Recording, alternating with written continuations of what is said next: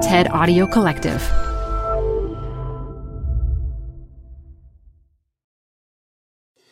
Tired of unnecessary payroll errors? Stop them in their tracks. With Paycom, employees do their own payroll. They're able to identify errors and fix them before submission, right in the app. Because no one can afford for payroll to be wrong. Not HR and payroll teams, not leaders, and definitely not employees. Shorted paychecks, timesheet corrections, unentered sick days, missing overtime hours, and expense mistakes are, well, unnecessary for everyone.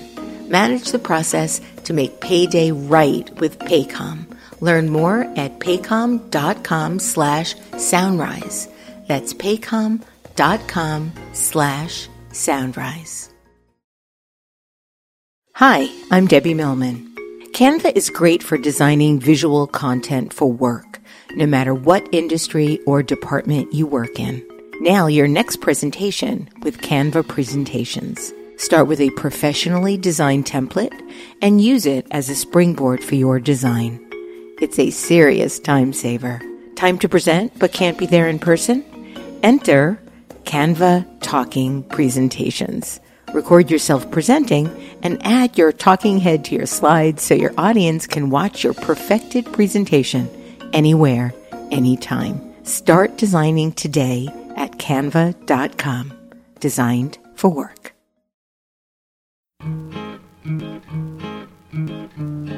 This is Design Matters with Debbie Millman from DesignObserver.com. On this program, Debbie Millman talks with Petter Ringbom about his years as a partner in the creative agency Flat and how he later moved away from design into filmmaking. Obviously, like the visual end of filmmaking is incredibly important to me, and in some ways I think that's where I start. It has to be something that grabs me visually, and I tend to lead with that. Here's Debbie Millman. Petter Ringbom went to South Africa with one camera and a vague idea of what he was going to film. He quickly realized that he needed to tell the story of South African artists 20 years after the end of apartheid. It would become his latest documentary, Shield and Spear. Documentary film is not Petter Ringbom's only creative pursuit. He's also a designer, an art director, and has worked with clients as diverse as the Museum of Modern Art and ESPN. He is also the creative advisor for the design and innovation firm Open Box. He joins me now at the School of Visual Arts in New York City to talk about his career and his recent documentaries. Petter, welcome to Design Matters. Thank you for having me. So, Petter, you were born in Sweden, but moved to the West Coast in 1994. Right. Why? Because I met a girl. Really? Oh, okay. So you left your whole family in Sweden and moved to the West Coast. I was 20. You know, these things are easy to do when you're 20 and in love. Oddly, it didn't last. I mean, who would have thought? Who would have thought, especially so young and vibrant and full of optimism. I mean, the other part of it was that I was going to design school. So I started out on the West Coast at a school and then lasted for about a year, and then I moved to the East Coast. What school were you at that point? Academy of Art. Oh, so okay. I was there for and then 1 year. You transferred to Cooper Union. That's right. And what made you decide to do that, aside from the fact that it's a school that at that time you could go to for free? I read a book about Milton Glaser. That was the starting point for it. I wasn't happy in San Francisco for many reasons. I wasn't happy with the school, and I wasn't happy with the city, and it was just not for me at that point. So I read this book about Milton Glaser, and I really loved his work, and it said there, but Milton Glaser went to Cooper Union, and I had no idea what that meant, except for it also said that it was a free school. So I figured that's perfect, because that's what I need. And so you moved and went to Cooper Union from 1996 to 1999. Right. And in doing my research on your history, I realized that you started Flat, your design firm, with your partner, Saya Carson, in 2000. Well, I didn't start. They started it. I joined a couple of years after they started it. So you went straight from school to a partner in a design firm? No, it took about a year of being an employee, and then I became a partner. A year, a whole year. You had to suffer through employment for an entire year before you were made a partner. Right. Well, being a partner is not necessarily always better than being an employee. But it's certainly more prestigious. Yes, so I guess so. So how did you meet Saya, and how did you get to Flat? I met Saya through this designer, Barbara Glauber, who was a teacher of mine at Cooper, who I loved. And she played matchmaker. She knew them and thought that I would be a good addition to their company. At that point, they were not a visual design company. They were primarily interactive, yeah, right? And they did mostly, information architecture for companies, and they didn't really have a visual portfolio. So I came in and built out their visual side and then joined as a partner. A year later. Yeah. And then you stayed for 12 years. Right. Now, Flat's portfolio includes commercial, artistic, entertainment, educational, political engagements.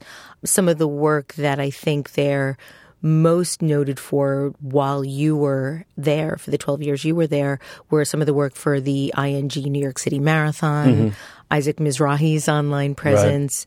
Right. And in terms of Isaac's website, Flat, I believe, focused on two areas: an editorial space that worked hand in hand with a print publication, a store that sold online merchandise, but it also served as a centralizing presence for all of Isaac's activities, from his couture line to his Target brand, from his magazine to his television show. So what was it like working with a fashion celebrity? Well, I mean, just to be clear, the print part was actually done by Peter Buchanan Smith. And he's the one who brought us in. He's a friend from long back. And we'll talk about Peter in a moment, because he's in one of your films. Right, that's true. How was it like working with Isaac Mizrahi? Interesting. He's quite an entertaining character. Interesting is never a good word. I happen to love Isaac, and I've known him for about 30 years, believe it or not. Yeah. But just the word interesting as a sort of cultural phenomenon is never a good thing to say about someone. It's better than boring. That's true. That's true. Just and marginally. He's certainly not a boring That's true. person. Absolutely. And not a boring client at all. No, he's very entertaining. He's great, incredibly passionate, incredibly design-minded, and smart. Also incredibly challenging. You also did work for the Red Cross, and I know that the Red Cross approached Flat to represent their response to 9/11. Mm-hmm. And you based your approach on a standard used extensively for the Profit World, which was the annual report. Mm-hmm. And the website and the printed publication was the first of its kind for the organization, and has since become a model for reporting on other large-scale relief efforts. Mm-hmm. And it was widely noted that you avoided depicting the drama of the event and the heroism of its participants. And I'm wondering if you could talk a little bit about why you chose that particular approach. Because the report itself is a mix of stories and a lot of numbers and facts. What we wanted to do is to try to get to the intimacy of the people who survived and were part of the relief effort, but also the families of victims, etc. And we did that through artifacts. So the Red Cross had an extensive collection of objects that they had collected and that people had given them, and people sent in from all over the world. And they were amazing. Everything from the charred American flag to little stuffed animals to hazmat suits that were used in the relief effort, helmets, etc. So we let those objects tell the story. Because at that point, we had seen the images so many times, and it was important for us to try to stay away from that and use a different way in, to tell that story. So you walked away from Flat, or you left Flat in 2012. I believe it was after you won a Webby Award nomination for a documentary video that you created for 5 Franklin Place.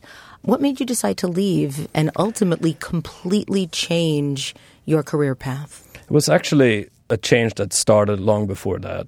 I've started making small film projects on the side, sometimes bringing them in as part of Flat, little fashion videos and commercial work, music videos, etc. Sometimes just by myself, narrative shorts. I felt like I was actually working towards making that shift over many years. In 2011, I got a call from this musician named John Forte, and I knew who he was because I used to be a fan of the Fugees, or I guess I still am. So I was extremely surprised that he would call me, but he asked... How did he even know about you? He had seen a fashion video I did for this jewelry brand and liked it. And he asked me if I wanted to come to Russia to document a tour he was making, which I thought was incredibly interesting and weird.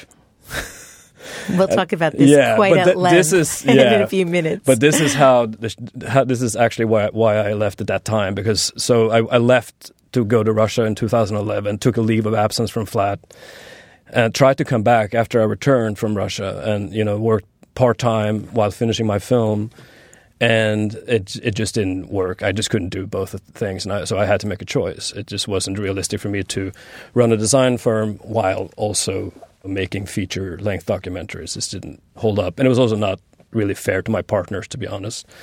So that's why I left. And did you always know that you'd ultimately be successful at pursuing film? Were you worried? Were you scared? Did you feel insecure? I mean, it's really remarkable to give up a partnership in a design firm that's really hot, really well-known, doing great work, and go off and decide to do something that you have to sort of make a whole new name for yourself doing.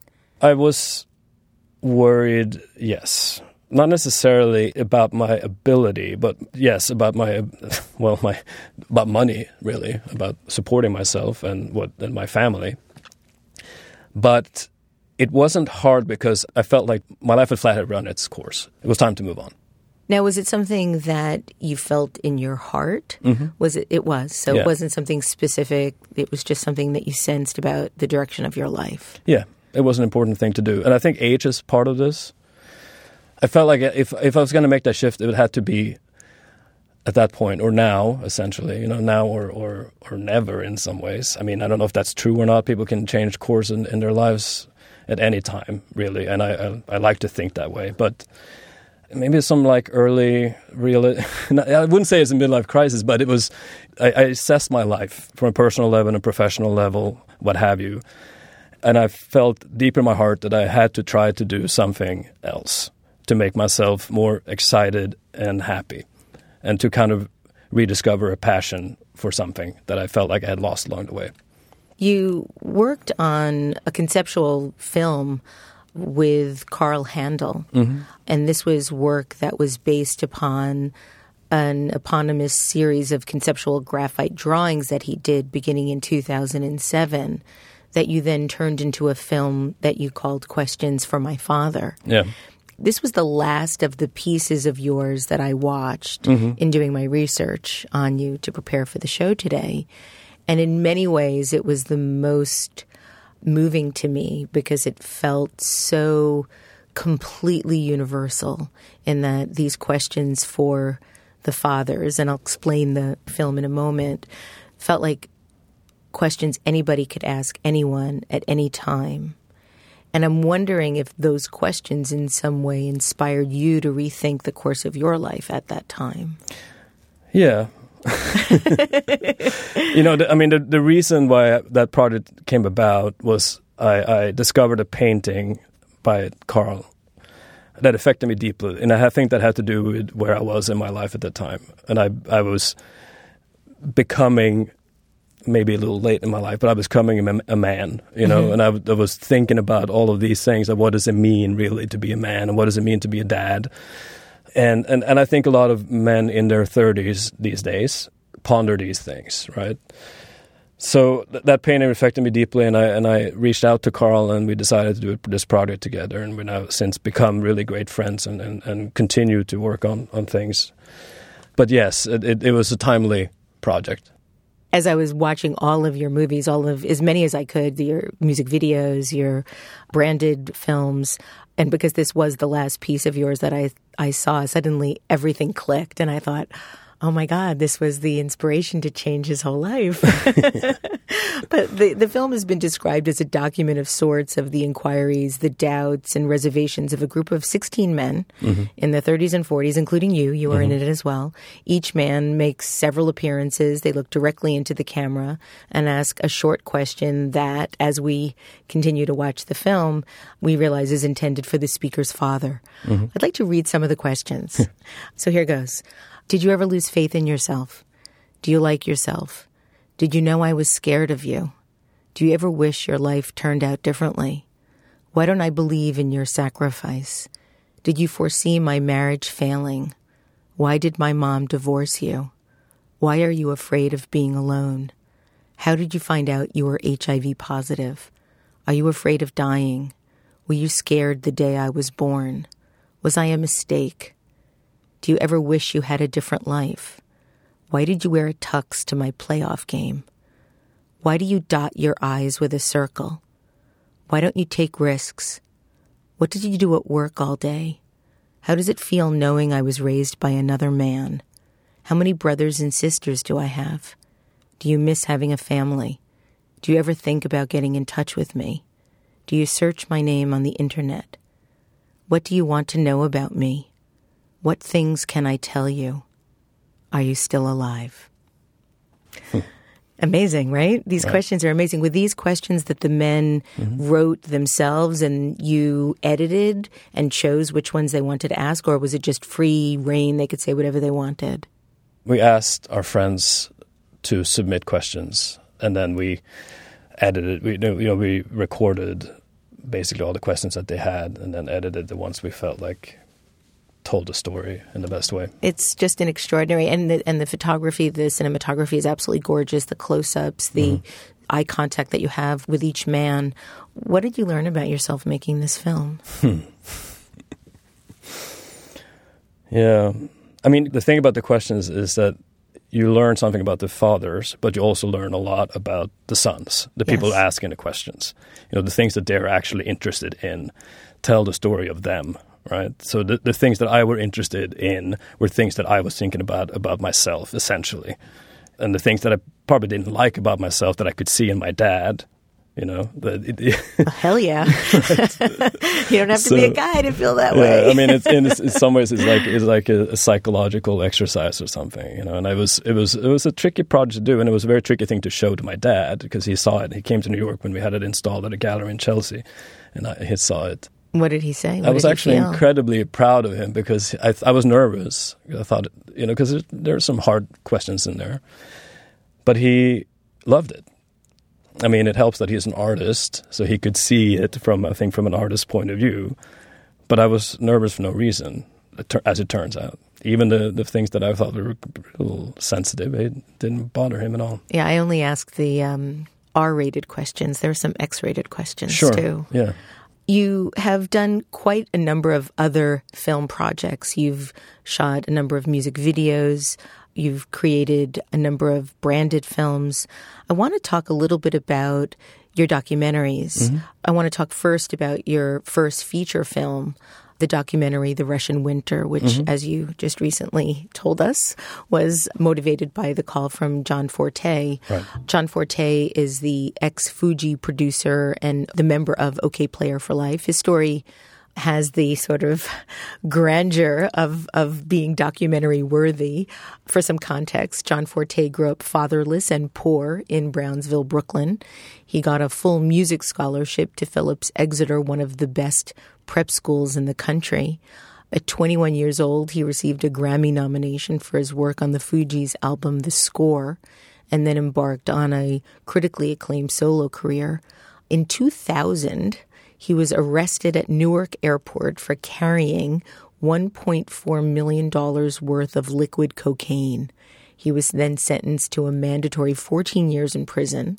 He served 7 and then had his sentence commuted in 2008 by George W. Bush at the urging of a pair of very unlikely supporters, the singer Carly Simon and the Republican Utah Senator Orrin Hatch. Right. The documentary has pretty much nothing to do with the Fugees, Carly Simon, or growing up poor in Brooklyn, although all are touched upon. It really centers around a 9-week musical journey that Forte took across Russia in 2011. This is a trip that he had to obtain special permission from his parole officer for. What made him decide to trust you to do a documentary about his experience, having never made a feature documentary before? Yeah. Big question, right? Good question. He just liked you. Well, right? Well, what it wasn't. It was. It was a process because he originally, I don't think he thought of it being a documentary about him. You know, he thought, oh, I'm going to make this tour, so you come along, you document the tour, and it'll be like a musical journey, like, you know... like Madonna's The Girly Show or Truth or Dare. Right, or, exactly. Yeah. A tour diary, that's what he imagined. And he had seen, you know, these shorter pieces that I made that he really liked, and he really liked the aesthetic. He knew that it would be a beautiful piece about, you know, his travel through Russia. And that was, I think, as far as he had planned it. Of course, I wanted to make something that went a little deeper than that. It became really a film about him, but we are traveling through Russia as we are getting to know who he is.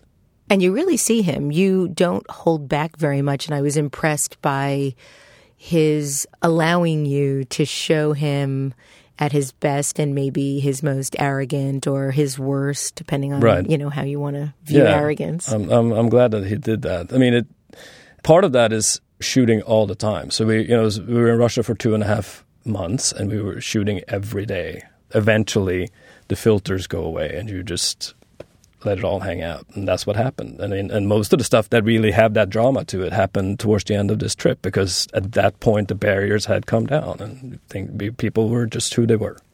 I was really struck by watching John Forte on this tour, of seeing him treated as a celebrity, of being so admired by so many people that wanted to have his picture taken and go to his shows and so on and so forth.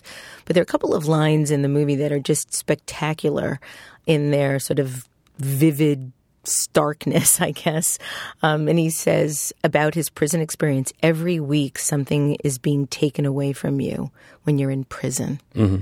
Did you learn something about the notion of freedom or what it was like to be in jail and then suddenly free? Yeah, I mean, I think at that time, John was still getting used to being free. He was still getting used to operating in society. He was away from, 7 years is a long time to be away, and he went away really young. And one thing he says, and I don't know if this is in the film or not, but one thing he says is that you get frozen in prison, like time stands still. So he went in as a young 20-something. 21, 22, something like that. And he came out as a young 20-something. Not in age, but in his life experience, really. Like, you can read books, right? So he's an intellectual fellow, and he's read a lot, and he read a lot in prison. But when you're not interacting with real life for 7 years, that does something to your personality. And I think that when we made that film, he had just been out of prison for about a year or so, and he's still like navigating, how to operate with freedom, how to trust people again, and how to be seen. That was tricky. Yeah, I mean, and not only are you being seen, but you're being filmed. Yeah, it's a beautiful movie.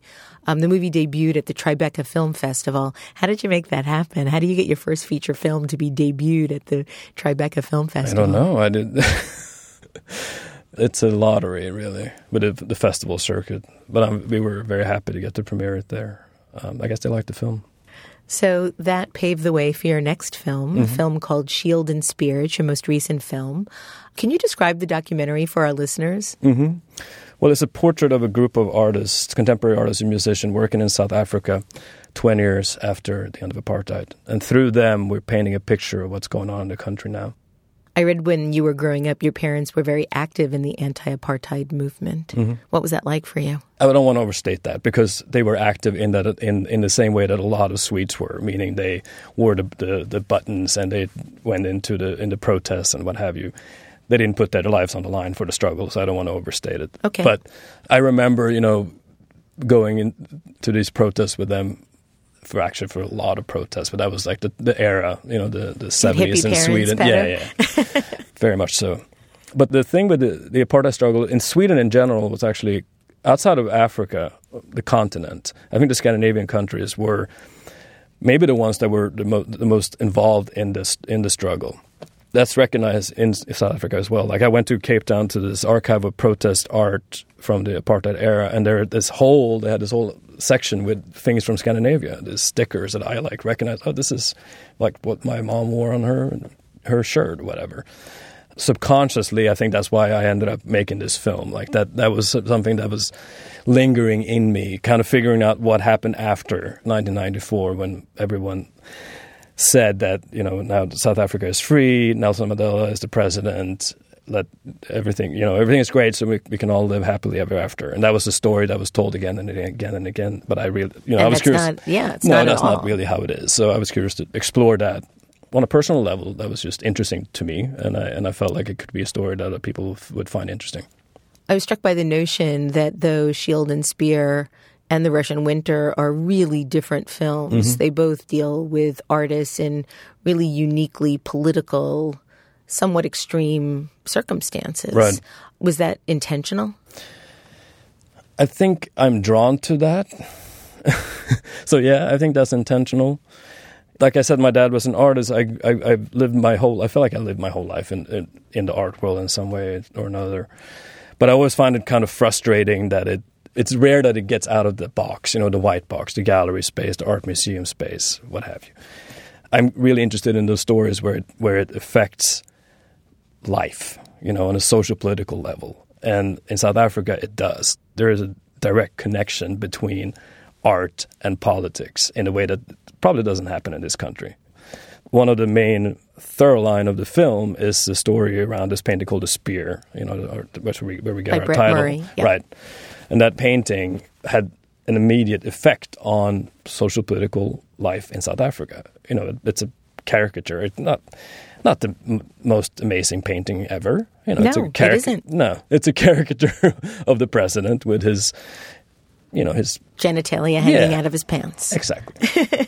It's a one-liner, It is. It is a one-liner. But it led to these incredible protests and vandalism and death threats and eventually to a lawsuit and Brett having to go into hiding, and et cetera. And it led to a big debate around race.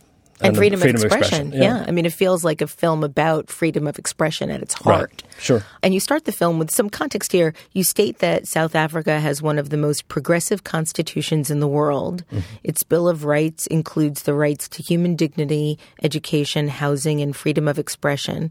Yet, in 2012, President Zuma and the ANC sued two different artists for work that they deemed offensive. Yeah. One of those artists was Brett Murray, who painted the caricature that we were just talking about. So there were two real parallel stories happening. One is about Brett Murray and the whole sort of situation that occurs in South Africa and what happens with the media. And then the other track of this documentary of all the musicians and all of the political activists that are trying to communicate what is happening in South Africa. How did they feel about Brett Murray's work and the protests that were going on? Because you sort of weave in and out of the story that's happening while you're there and then the musicians and their lives and what they're trying to achieve. I mean, specifically about the painting? Yeah. Did they feel like it was like the situation was overblown or that it was... It varies. I mean... But that his work wasn't any good or was very good? I'm just curious as to what they thought. A lot of the artists that I met kind of didn't think much of the painting itself. A universal thing I encountered was a strong belief in his right to make that painting. There were also some artists that felt like it was offensive and that he was, that it came from a racist place. So it's a mix. But I would say most of them actually fell on the side of, not that great of a painting, but he should be allowed to paint that painting without risking the life of himself or his family, which is a pretty fair assessment, I would say. Milsuthando Bongela talks about something that she refers to in the film as nouveau African confidence. Mm-hmm. She talks about the physical and psychological space to be the people we were born to be. Mm-hmm. And I'm wondering if you have any insight into what that means. I think she means that hundreds of years of oppression has affected, generations of South Africans in the way that they suppressed so much of their creativity, of their political life, of their personal life, etc., that they were not fully human during the struggle. But how couldn't you be? I mean, if you have when you're that oppressed, yeah. Now, with South Africa being a free country, I think what she's saying is that we finally have the opportunity to be fully human, to be everything that we want to be, and to, engage on an equal level. You feature Zanella Muholi prominently in the documentary. She is a Black lesbian photographer.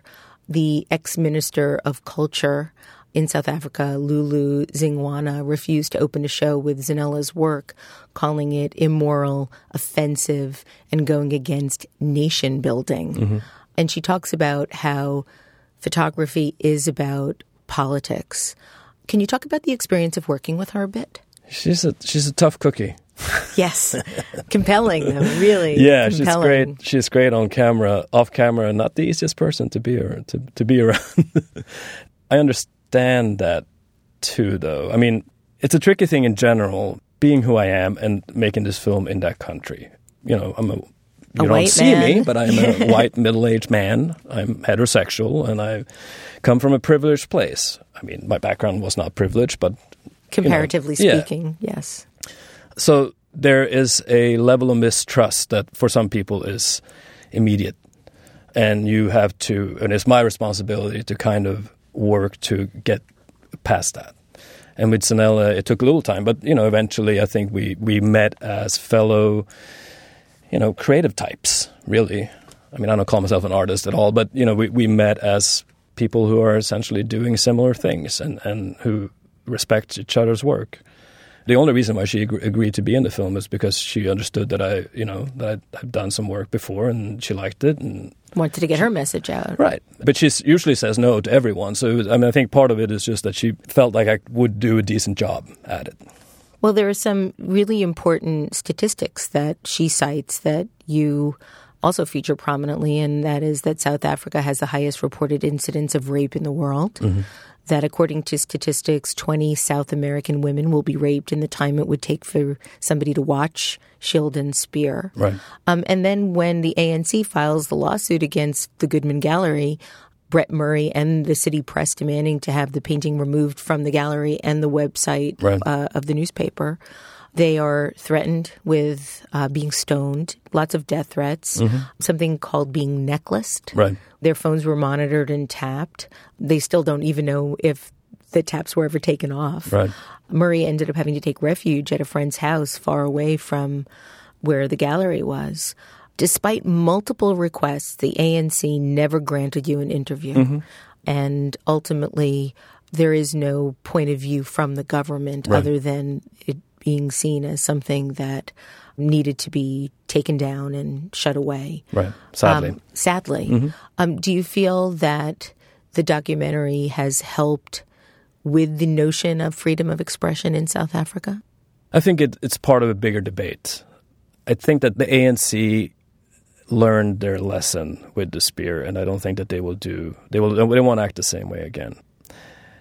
For our film, for example, we screened it at Durban Film Festival a couple of months ago, and any film that screens there has to go through the government censory board. So I know that they've seen it. Someone part of the government has seen the film and decided to just let it pass, which was probably a smart move from them. It's better to ignore than to make a fuss, because that would just bring more attention to the film. But in terms of the freedom of expression issue, I think it's part of a debate that the country is having and has had since the Spear incident. Yeah, and I think it's actually in a better place now than it was 2 years ago when that happened.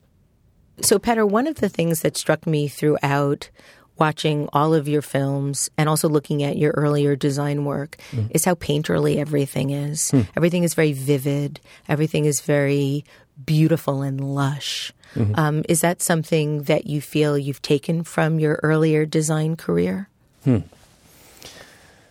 it's an interesting question. It's hard to know where things come from, isn't it? Obviously, like the visual end of filmmaking is incredibly important to me. And in some ways, I think that's where I start. It has to be something that grabs me visually. And I tend to lead with that. And that's just where I come from. That's my background and that's where I'm comfortable. So I let that lead the way into films. It's definitely related to the design work. I mean, it all kind of blend together in some ways. I want to close the show today with a quote that you include in Shield and Spear from Desmond Tutu. The price of freedom is eternal vigilance. And I think that's so important to remember. Thank you for being on the show today, Petter. Thanks for having me. You can find out more about Petter Ringbom on his website, petterringbom.com. That's Petter with 2 T's. I'd like to thank you for listening. And remember, we can talk about making a difference, we could make a difference, or we can do both. I'm Debbie Millman, and I look forward to talking with you again soon.